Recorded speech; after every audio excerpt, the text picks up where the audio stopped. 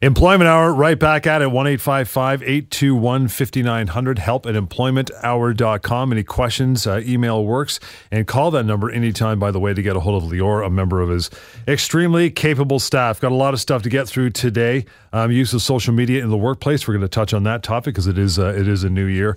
After all, and some things never change, like what your obligations are at the workplace. But first, we have a lot of things to get through in addition to that, and the week that was. What do you got for me, pal? Well, Johnny, I have a lot of stuff, actually. It's been a very busy week. I've spoken, again, with a lot of people, emailed back and forth with a lot of people about their workplace rights, answering questions. So that's great. I love doing that. It's the thing that I enjoy, and it makes me feel that we're getting the message across here on this show, on our TV shows, that people have rights, and people should not be afraid to ask questions and to pursue their rights, because the law is actually quite good. The law is really helpful when it comes to employment law and workplace rights. But you got to ask the right questions. Right. You got to not be afraid to enforce and pursue what is actually rightfully yours. So listen to us right now. Listen to us every week on the show. Call me, email me with questions. We'll give you my contact information throughout the show. And if I can help you enforce your rights or at least ease your mind, I absolutely will do that. So a couple situations, John, that came across my desk week that was, things that hopefully our listeners can get some helpful tips from. First situation involved a gentleman who had been off on a medical leave for some time, a few months. And his company, I think, did the thing that makes sense. I understood why. While he was off, they needed to find a replacement for him. That position, the particular position that he had, needed to be filled. It was an important position. And when they realized he was going to be off more than a few weeks, they had to hire someone. And this is the type of position that if you're going to hire someone good, you can't bring someone in and offer them a 2-month position. Right. You have to hire them. Well, when this person on a medical leave was ready to come back, they said, unfortunately, that position is no longer available. We have someone in there. There's another position, though, for you that we would like for you to take. Well, unfortunately, that position was a much lower level position. It was less responsibility, was not a managerial position. Even though the company was going to keep his salary as is, it was definitely a step down, a fairly big step down for him. And he called me, and he was very confused, wanting to know what he should be doing here. Well, here's the thing, John. Clearly, the company was not doing something wrong in the sense that they were not picking on him. They were running their business, and they had to hire someone into that position because the business needed to continue operating. But despite that, it doesn't change the fact that this is now going to be a significant change to the terms of employment. So even though they had a good reason to make this change, it is still a constructive dismissal. So this means that this person does not have to take that demotion, that other position, even though he was the one that was on a medical leave. He can treat that as a termination, get severance, and move on. Remember, John, if he had taken this other position, it would have also looked bad on his resume. Later on when he was to leave and look for another job, he would have had to put this lower level position on his website. It looks bad. So the lesson here is very important for employees, for employers. And that is, even if the employee is off on a medical leave and you had to replace them, by changing their job, you may still have them, or you may still constructively dismiss the employee. You may still have rights as an employee if your job goes away, if the job changes while you're on a medical leave. And of course, if the company doesn't have legitimate reasons, if they just don't want to take you back, that can also be a human rights violation. So any situation like that, when you want to come back from medical leave, you can't, there's a different job, you call me, we need to talk about it. So even if his pay was the same, it's more based on prestige, right? Yeah. Prestige, level of responsibility, absolutely. Is this the same level position? The fact that the pay was going to stay the same did not change the fact that this was a demotion. It's a lower level position. It's a step down. And because of that, it's not something the company is allowed to do. It's a constructive dismissal, and he's going to get his full severance. Again, 1-855-821-5900. What else you got going on? Another matter that I dealt with this week, which presents a good reminder for all our listeners when it comes to probationary period. I spoke with a gentleman who had worked for a company just short of 3 months in a very senior position. And about a week shy of the 3 months, the company comes to him and says, you know what, it's just not working out. You're not a good fit for what we want. You're not a bad guy at all. We like you. It's just not working out the way we want it, so we're going to have to let you go. And I asked him when he called me, he said, well, did they offer you any severance? Well, the company said to him, even though we don't have to pay you anything because you've been with us for less than 3 months, we'll be nice and we'll offer you a week's pay. Well, here's the thing, John. That was ridiculous. That was nonsense. His employment agreement did not put him on probation. He never signed an employment agreement that says you're on probation. And because of that, even though he was let go before 3 months, he was still owed full severance. And given his senior position, I assessed him as being owed as much as 4 months' pay. Months' pay. He worked there for less than 3 months, John, and he's owed 4 months' pay. I wanted to bring this case up to remind people of two things. Number one, probation is not automatic. You're only on probation if you sign an employment agreement that specifically says you are on probation. Otherwise, you're not on probation. On day one, you are not on probation, which means you get your full severance if you're let go. So that's thing number one I want people to remember. The second thing I want people to remember is that short service employees are treated disproportionately better when it comes to severance. So short service employees get a lot of severance. You may only work for a few months and you're owed a few months' pay. So remember that. Don't assume, I only work for a few months, I'll be lucky to get a week's pay. No, you could be owed a few months' pay. So young or old, male, female, long service, short service, you're all entitled to severance. You can go to severancepaycalculator.com to find out how much it is. Call me and let's talk. Going to deal with social media in the workplace when we come back from a short break. 1-855-821-5900. Email, reach out, help@employmenthour.com as well. It's the Employment Hour right here on Global News Radio. 1-855-821-5900. That is the number to get a hold of Lior, a member of the team, anytime. It is help@employmenthour.com. That's the website as well. I want to talk about this, pal, and that is use of social media in the workplace, right? Social media in the workplace. Obviously, everyone now has a social media account, Facebook, Twitter, LinkedIn, Instagram, what have you. And, the reality is we don't just confine the use of those social media accounts to when we're off work. Because we spend so much work, it's inevitable that we may use them in the workplace. So we want to talk about what that means, if it's legal, what can happen if you do, so that we're all on the same page and we can preserve our legal rights. Even my 84-year-old mother's got a Facebook account. She keeps trying to friend me. Not happening. Those worlds will never collide, Mom. No, some things should stay separate. You got it. That's one of them, right? Yeah. Your mom and social media? No, it's no good. Yeah. It's no good. Let's roll here. Can an employer can you get fired for using social media during work hours? Well, let's start with the proposition, John, that when you're working, your employer should expect you to do work. Yep. Okay, you're on their dime, so to speak, and they're paying you to do work. They're not paying you to do other things. That said. It's not as simple as to say, well, you were on social media today, John, you checked your Facebook account, therefore I can fire you. Therefore, you're not allowed to do that. We have to be reasonable. There's an expectation that you will have some personal time where you're doing other things while at work. Now, obviously, reasonable is the key word here. If you're going to spend 4 hours on social media on your 8-hour workday, you got some problem there. A little bit. Okay? Absolutely. But if you're going to, check your accounts in the morning and maybe at lunchtime and right again before you leave for work for a few minutes, then that's okay. That's expected. The company really can't fault you for that. And again, another thing we want to understand, would the company have a social media use policy?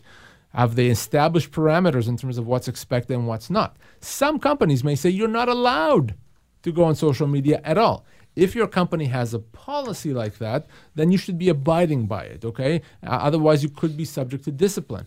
But most companies don't have policies that are that strict. So yes, it's expected that you may go on your Instagram account or Facebook account once or twice during your work week. Don't overdo it.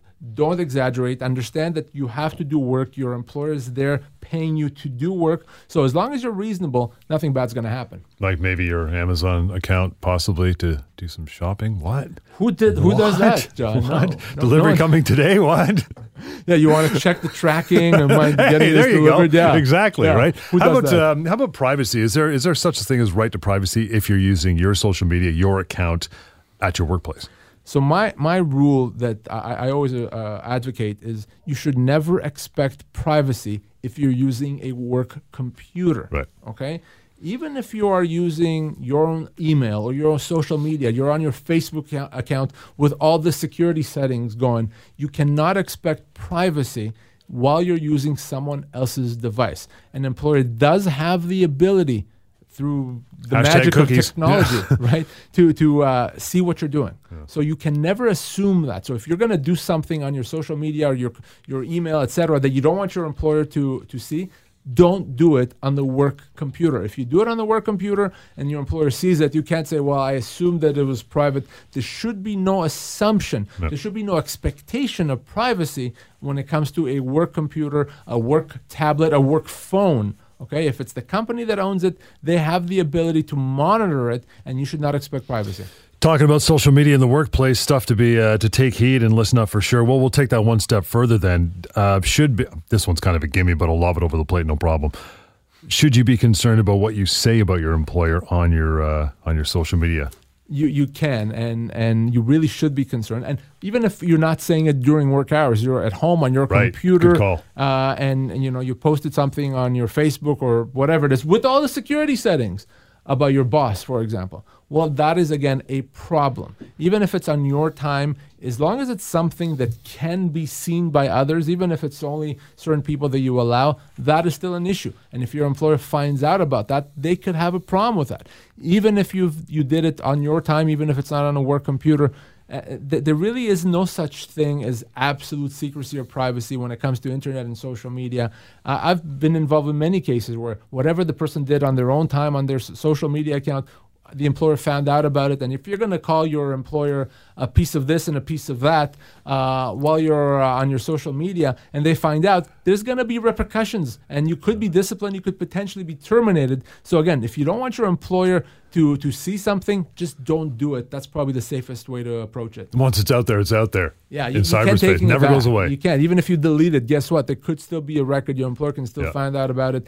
Be safe. Don't jeopardize your job with your social media use. Well, more on that discussion's on the way. 1-855-821-5900 the number, and email, which we'll get to some of those as well, help@employmenthour.com. It's the Employment Hour on Global News Radio. The number to call anytime, 1-855-821-5900 and help@employmenthour.com. If you haven't checked it out yet, severancepaycalculator.com. Find out what you should be owed, because chances are if you've gone through the severance ringer, it's probably about 90% of those people we're short change of what they should have got. Again, severancepaycalculator.com if you want the real number anytime. There's a contact button at the bottom as well. We're talking about social media in the workplace. So what should, I'll bounce over to employers now. What should employers do if they have one or several employees that are using excessive time or using excessive social media at the workplace? Well, an employer, first of all, should have a policy, a handbook somewhere where they outline what the expectation is of employees. If you don't allow employees to go on social media, you have to say so and say so in writing. If you expect people to not spend more than 20 minutes a day, again, you want to say so and say so in writing. You have to have a policy. It's not enough to say, well, you should have known. It's not good enough. You have to have a policy. You have to communicate that policy, and you want to make sure that people know about it. So that's number one. Number two is this. If you know that people are abusing, if you will, their social media accounts during workplace hours, they're using it too much, you can't just sit back and not do anything about it. If you're not doing anything about it, it's the same as condoning it. It's the same as saying that's okay. And then later on, when you've kind of reached your boiling point and you want to do something about it, you may not be able to because you've already condoned that behavior. So an employer has to be consistent with its approach. If you're going to want to ensure that people are not on the social media and you know that they are, deal with it. Tell them they're not allowed to, provide a warning, other disciplinary measures, potentially a suspension if it's bad enough. And then at some point, you may even consider a termination. So you have to be consistent and you have to have a policy. And for employees, let's just flip this over to employees. Even if you've been overusing, let's put it that way, your social media accounts during work, which is not a good thing, it does not mean you can be fired. Certainly not for cause. Okay, in order to be fired for cause for using your social media accounts or spending time on the computer that's not work-related, to be fired for that, you would have had to be given a number of chances and warnings, and you had to have been told in advance that if you continue along this path, we're going to let you go. If the company simply says to you, oh, we know you're using it too much, you're out of here, that's wrong. That would be a wrongful dismissal. You'd be owed compensation. So again, from the perspective of the employer, be consistent, have a policy. From the perspective of the employee, you are entitled to get warnings. You can't just be fired because the company decided that they're not liking what you're doing. Social media in the workplace, that's what we're talking about for this next little while. What if there's, say, not even the boss or the supervisor? What if there's a couple employees back and forth? Maybe one's bullying the other or they're having a bit of a dust-up on social media. How do you handle it? Well, workplace harassment is workplace harassment, whether it happens in the lunchroom or if it happens online on social media, it's a problem, and an employer has to take actions to prevent that. So if you are aware of people having a spat through social media, if there's bullying, there's harassment, there's inappropriate language, as an employer, you can't ignore that. Maybe you find out about it on your own. Maybe you find out about it because someone filed a complaint. You can't say, oh, no, this happened online. If it happened between employees and if it could spill into the workplace, it's your problem as the employer. You have to deal with it. So you have to investigate. You have to take measures to fix that problem. You can't ignore it. So it's not good enough for the employer to say, no, that's your problem. That's on your time. If it impacts the workplace, it becomes the company's business. I want to talk about being part of a union here in just a moment, but I want to bounce over this email we just got in from Sean. He went to help at employmenthour.com, says, my boss, who is the owner of the company, keeps sending me and other male employees porn pictures that he finds on the internet. This is my boss. This makes me and the other guys very uncomfortable. What do I do? Well, it's not the first time, John, that I've come across this, and it's back to the old idea that, oh, yeah, gosh, boys will be boys, and, what's so wrong with that? Well, no, those days are gone. That's inappropriate. A boss or a coworker, for that matter, should not do that. Yeah, definitely, if you're going to send pictures to someone that you don't know for a fact wants them or hasn't asked for them, you could be offending someone, and that's wrong, and that could be considered workplace harassment, again, especially if it's your boss. So what I would say here is tell your boss very honestly, and you don't have to be aggressive about it, but you can say, just so you know, boss, this is making me feel uncomfortable. I would like for you to stop. And your boss should stop, and most normal, sane people will stop in that situation. If your boss says, gosh, I don't care, and they continue doing that, that could be a constructive dismissal, believe it or not. They're then putting you in this uncomfortable situation, sending you unsolicited pictures and materials that you don't want. That's inappropriate. That could also be a human rights violation. So again, try to resolve it internally. Tell your boss what the concern is. If the problem persists, let's then you and I connect. We may have to deal with it by way of legal means, because no, that's inappropriate. I mentioned unions. I want to get into this and why it's sometimes much better to not be part of a union. First point, much more severance if you're let go. This is an interesting topic, and it could get very political. I don't want to talk politics here. Some people are big supporters of unions, some are not. This is not about that. This is about the facts, it's about the law. And in some cases, from a legal standpoint, you're better off not to be part of a union. Again, ideologies aside, we're just talking about the law. And probably one of the main reasons is the reason that you said. If you lose your job, and this is a fact, if you lose your job, you are far better off to not be part of a union than to be part of a union. Why? Because unionized employees don't really get severance, certainly not anything near what a non-unionized employee would get. I get contacted, John, every day, several times a day, by people who are unionized who want to get severance, and I have to tell them, you don't. Unfortunately, you don't get severance because why? In every collective agreement, there's a term where the union essentially gave up those severance rights. Now, the flip side of that is you may have more job security. And great benefits and good pay and so on and so forth. You can't just be let go because you drive a blue car, for example. You like my blue car example. Yeah. A non-unionized employee could be let go for any reason. Severance has to be paid. A unionized employee cannot be let go for any reason. It has to follow seniority. But if the employee is let go because they're short on the seniority list, or because the company stopped operating, or they're cutting costs, they're not going to get severance. And it could be a difference of tens, if not hundreds of thousands of dollars. So when it comes to severance, you're always better off not being a union member. If you're part of a union, you're listening to the show, stay tuned. Got lots more in that discussion just to make you aware. The number, by the way, 1-855-821-5900 to reach out when the show's not on the air. Get a hold of Lior's team and help at employmenthour.com through email as well. It's the Employment Hour on Global News Radio. 1-855-821-5900. The number, help at employmenthour.com to reach out and get a hold of Lior, member of his team, anytime, talking about being part of a union and why sometimes it's much better not to be part. We talked about getting severance, more severance if you're not part of a union, if you're let go.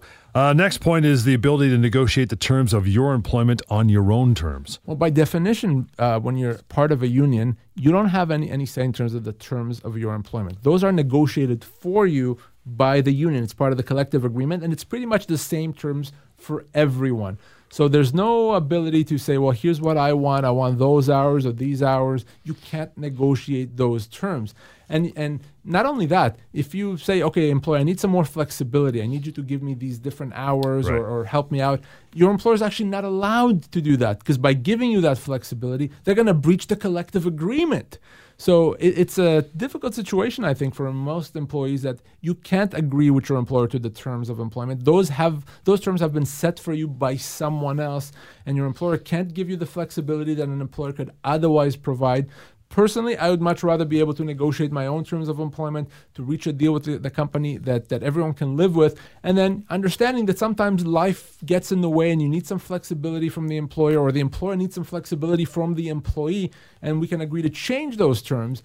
Well, you can't really do that with a unionized situation. So again, if you want to be kind of the in control of your own terms of employment, again, legally, it's far better off not being part of a union. You know, if you think about that angle too, if you get a guy who's 25 and single working at a workplace, and the guy under the same CBA is 63, has 3 kids, I mean, that's a completely different lifestyle. It is completely different lifestyle, different needs, different expectations, but they're going to be treated the same if they're in the same job because of the collective agreement. And again, that's not going to be reflective of the reality on the ground, but there's not much that can be done about that, again, which is why I always prefer to be able to negotiate my own terms of employment. How about this one, being not part of a union, more flexibility in dealing with workplace conflict? Absolutely. If there's a workplace conflict, you're generally speaking, there's a lot more flexibility for you to deal with it, because you can deal with it yourself. You can hire a lawyer. You can go to court. You can go to the Human Rights Tribunal. You can go to the Ministry of Labor. There's a lot of things that you can do to resolve a dispute, and you're in control of it. Whereas a unionized employee, there's only one recourse generally, and that is the union has to agree to file a grievance on your behalf. Well, what if the union doesn't want to? Well, then you're stuck. You're out of luck. What if the union does it and decides not to pursue it? Or what if the union doesn't do a very good job in pursuing it? You're stuck in all those situations. Probably the most common question or common issue that that the people ask me about when they're part of a union is, I have this problem. The union's not helping me. Can I hire you because the union's not doing anything? Right. And the answer to that is always no. Unfortunately, you can't hire me or anyone else for that matter. Your union is your exclusive representative. They have to deal with it, and if they won't do it, you don't really have much options. So, if you think you've been discriminated, harassed, wrongfully dismissed, the employer owes you money. I personally would like to be able to deal with it on my own and have 5-6 different ways to deal with it. When you're part of a union, you can't deal with it. And sometimes the union has bigger fish to fry. So they're not prioritizing your matter because they're dealing with more important matters. And then you may be left without any recourse. So again, if there's workplace conflict, you have a lot more flexibility and control if you're not a union member. Again, this is not a political statement. It's just a fact. Yeah, and that last point you mentioned, I was just thinking that. I was going to ask you, what if it's, you've got a conflict, you need something resolved for the union, and they don't step up because they're maybe in the middle of bargaining new terms for the agreement. I mean, you're going to be left swinging in the wind possibly, right? Yeah, they don't want to necessarily upset the employer with your little matter, because they're going to try to get other concessions from them during collective bargaining. It happens all the time. And then, but that doesn't help you because you still feel that you didn't get overtime for the last week. Well, the union doesn't want to pursue your $1,000 or whatever it is in overtime because they're looking at something else. So, whereas if you're not part of a union, you can go to the Ministry of Labor, you can go to small claims, you can talk to me. There's so many different things that you can do. None of that applies to a unionized employee. So, again, non-union employees, hey, a lot of recourse. Call me any questions. A union employee, the only thing you can do is work with your union, push your union, and hopefully get them to be on your side so that they can pursue your matter. And I guess part B of that whole topic about resolving conflict, if you're part of a union or not, is if you're not, can get resolved much quicker, no? It does. It really does. Because, as I said, the only thing the union can do is file a grievance. And that process, the grievance process, is slow. Man, it barely moves. It's like molasses. It's terrible. So there's timelines outlined in the collective agreement, which everyone ignores anyway, and it could take literally years to resolve a tiny little simple dispute, which could often resolve in days for a non-union matter. So, I always say that justice delayed is justice denied, and if you can't get a resolution of your matter in a timely fashion, and what's the point, right? So that's one of the concerns I always had with unionized situations. If there is a conflict, and even if you do get the union to help you and they're doing a good job, that's still going to take a long time, usually a lot longer than it would take in a non-union environment. We'll get to a couple more points under this topic. In the meantime, we'll take a short break, and you can think about some if you want to email Lior a question or two. It is help@employmenthour.com, and the number 1-855-821-5900. It's the Employment Hour right here on Global News Radio. 1-855-821-5900, help@employmenthour.com. I'm going to bounce over to your emails here in just a couple minutes. As we get down to the last couple points in our discussion of when it's much better to not be part of a union, this next one is, I guess, probably sticks in your craw when you deal with people, and that is promotions based on merit instead of just seniority. Yeah. That can be irritating. It really is. Generally speaking, if you're in a non-union environment, and the company wants to promote someone, you would think they'll pick the best person for the job. Doesn't matter how long that person worked there, they'll pick the best person because the company has an interest, of course, to have the best people possible in different positions. Well, it's very different in a unionized environment because the collective agreement would require the company to consider seniority when it comes to promotions or even to transfers. So people with more seniority have more chances, more say, and they have priority. So you may be the best employee, but someone that is more senior than you because they work for another year or two may get promoted over you every single time, even though they're not as good, because that's what the collective agreement says. So in a way, there's less incentive to do a good job, to go out of your way to do a good job because you may not get rewarded. So that's a concern I always have. I always like to think that if I do a good job and I show how important an employee I am, I'm going to get rewarded. I'm going to get promoted. I'm going to move forward in my career. Well, not the same thing applies usually in a unionized environment because, again, seniority matters, not always quality and not always experience. That can be irritating. You get some slacker who's got 10 years on you, but he's going to get the gig over you even though you've been busting your hump, right? Yeah, it's frustrating, right? Yeah. And what does that mean? That means that this frustrated employee is going to say, well, I may as well then just not work as hard and not just dial it back a bit. Yeah, and at some point I'll get promoted just because of seniority. Well, that doesn't make for a productive workplace, so right. I don't like that. Our last point in this one is better to be part of a non-union rather than a union employee. If you're better at your job than someone else, you should be treated that way. It doesn't always happen. Again, dovetails off the last point, right? It is exactly that. If you're better, then you should be treated that way. You should get a promotion. You should get a pay raise. You should get additional privileges, okay? Because, hey, that comes with doing a really good job. Well, that can't happen. You can't get a pay raise because you did a better job than the guy across the hall if you're a unionized environment because the collective agreement says, no, you're not allowed to, and your employer cannot just decide to give you a merit increase. So because of that, again, you always like to think, I think most people would think that, hey, if I deserve a pay raise, if I deserve to be treated well, the company will do that. Well, they may want to if you're unionized. They're just not allowed.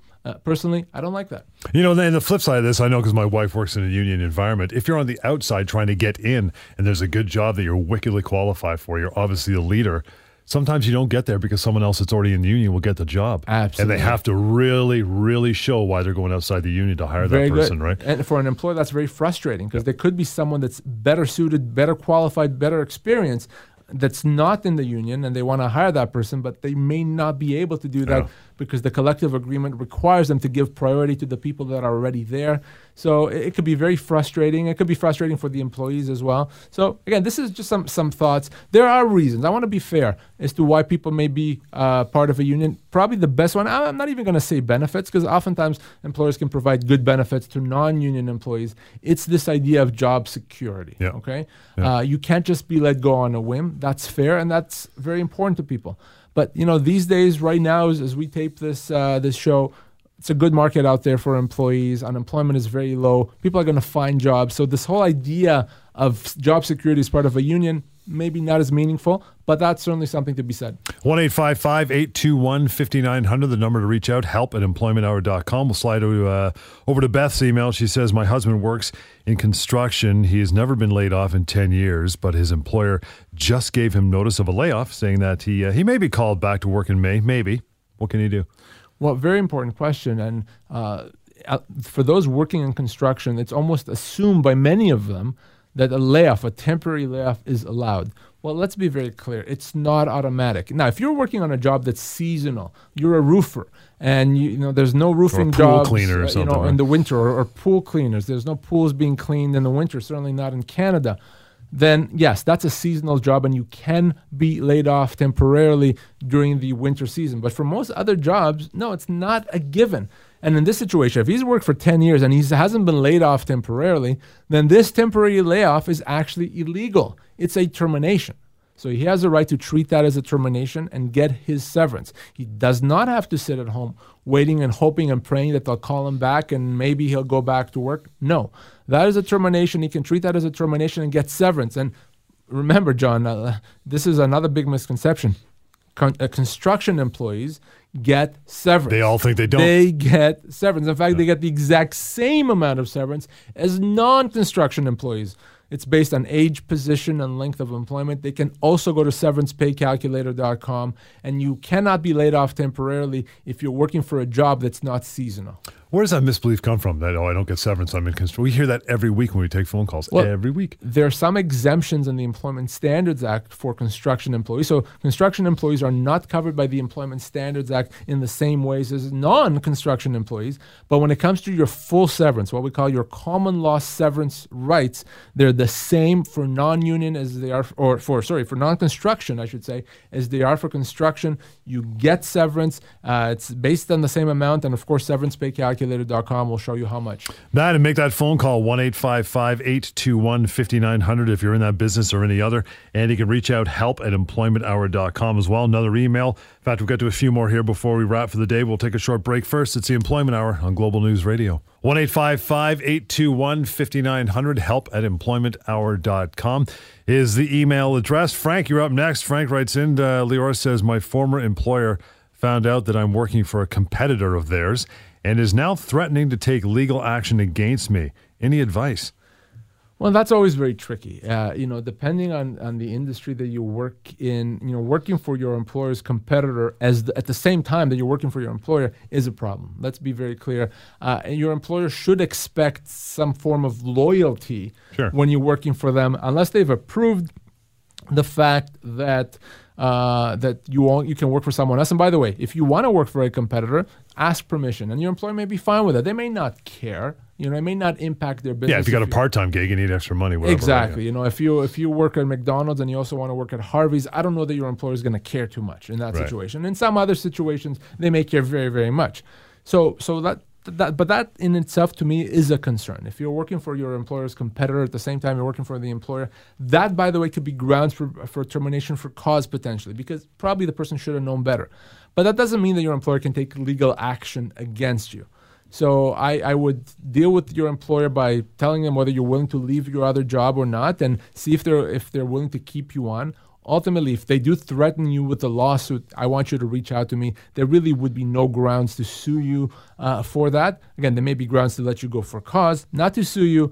You may want to reach out to me as soon as possible to talk about it, but please be smart. If you're going to work for a competitor at the same time as you work for your employer, tell them, be honest, and if they say no, you'd be doing it at your own risk. I'm sure that employer's smart enough to know they can't sue for this. Is that a very common threatening technique? Oh, we'll sue you. You better stop. Not just let you go. That's one thing, but we're going to sue you. Take legal action. Yeah, sometimes it's done out of anger and frustration, and sometimes it's done to make sure that if we let the person go and they don't even try to go after us and get severance because we threaten them. So it's often a tactic. It's an inappropriate tactic, and it's nonsense. You can't really be sued in that situation. Reach out, 1-855-821-5900, help@employmenthour.com. I get to Brian. Brian says, I have worked for a company for 3 years in a sales position, selling windows and doors, and I was just let go. They consider me to be an independent contractor. I worked exclusively for them, full-time, but did not have an office, and I paid my own expenses. Am I entitled to severance? That's the old independent contractor. The old independent contractor. And we talk about it in most shows because this issue comes up all the time. It really, really does. Listen, if he's worked for them for a long period of time and he works for them exclusively, he is very, very likely to be an employee. It doesn't matter what he calls himself, and that means he's owed severance as an employee. Now, the fact that he pays his own expenses doesn't really change it. Now, In a worst case scenario, he may be considered to be a dependent contractor. And that still means he gets severance if he is let go. But it doesn't even sound like that. To me, it sounds like an employee. He's in a sales role. He works exclusively for a company. So he pays some of his own expenses. It's not enough to make him an independent contractor. So people that are hearing us for the first time, they're saying, well, wait a second. He probably signed something that said he was an independent contractor. So what is he complaining about?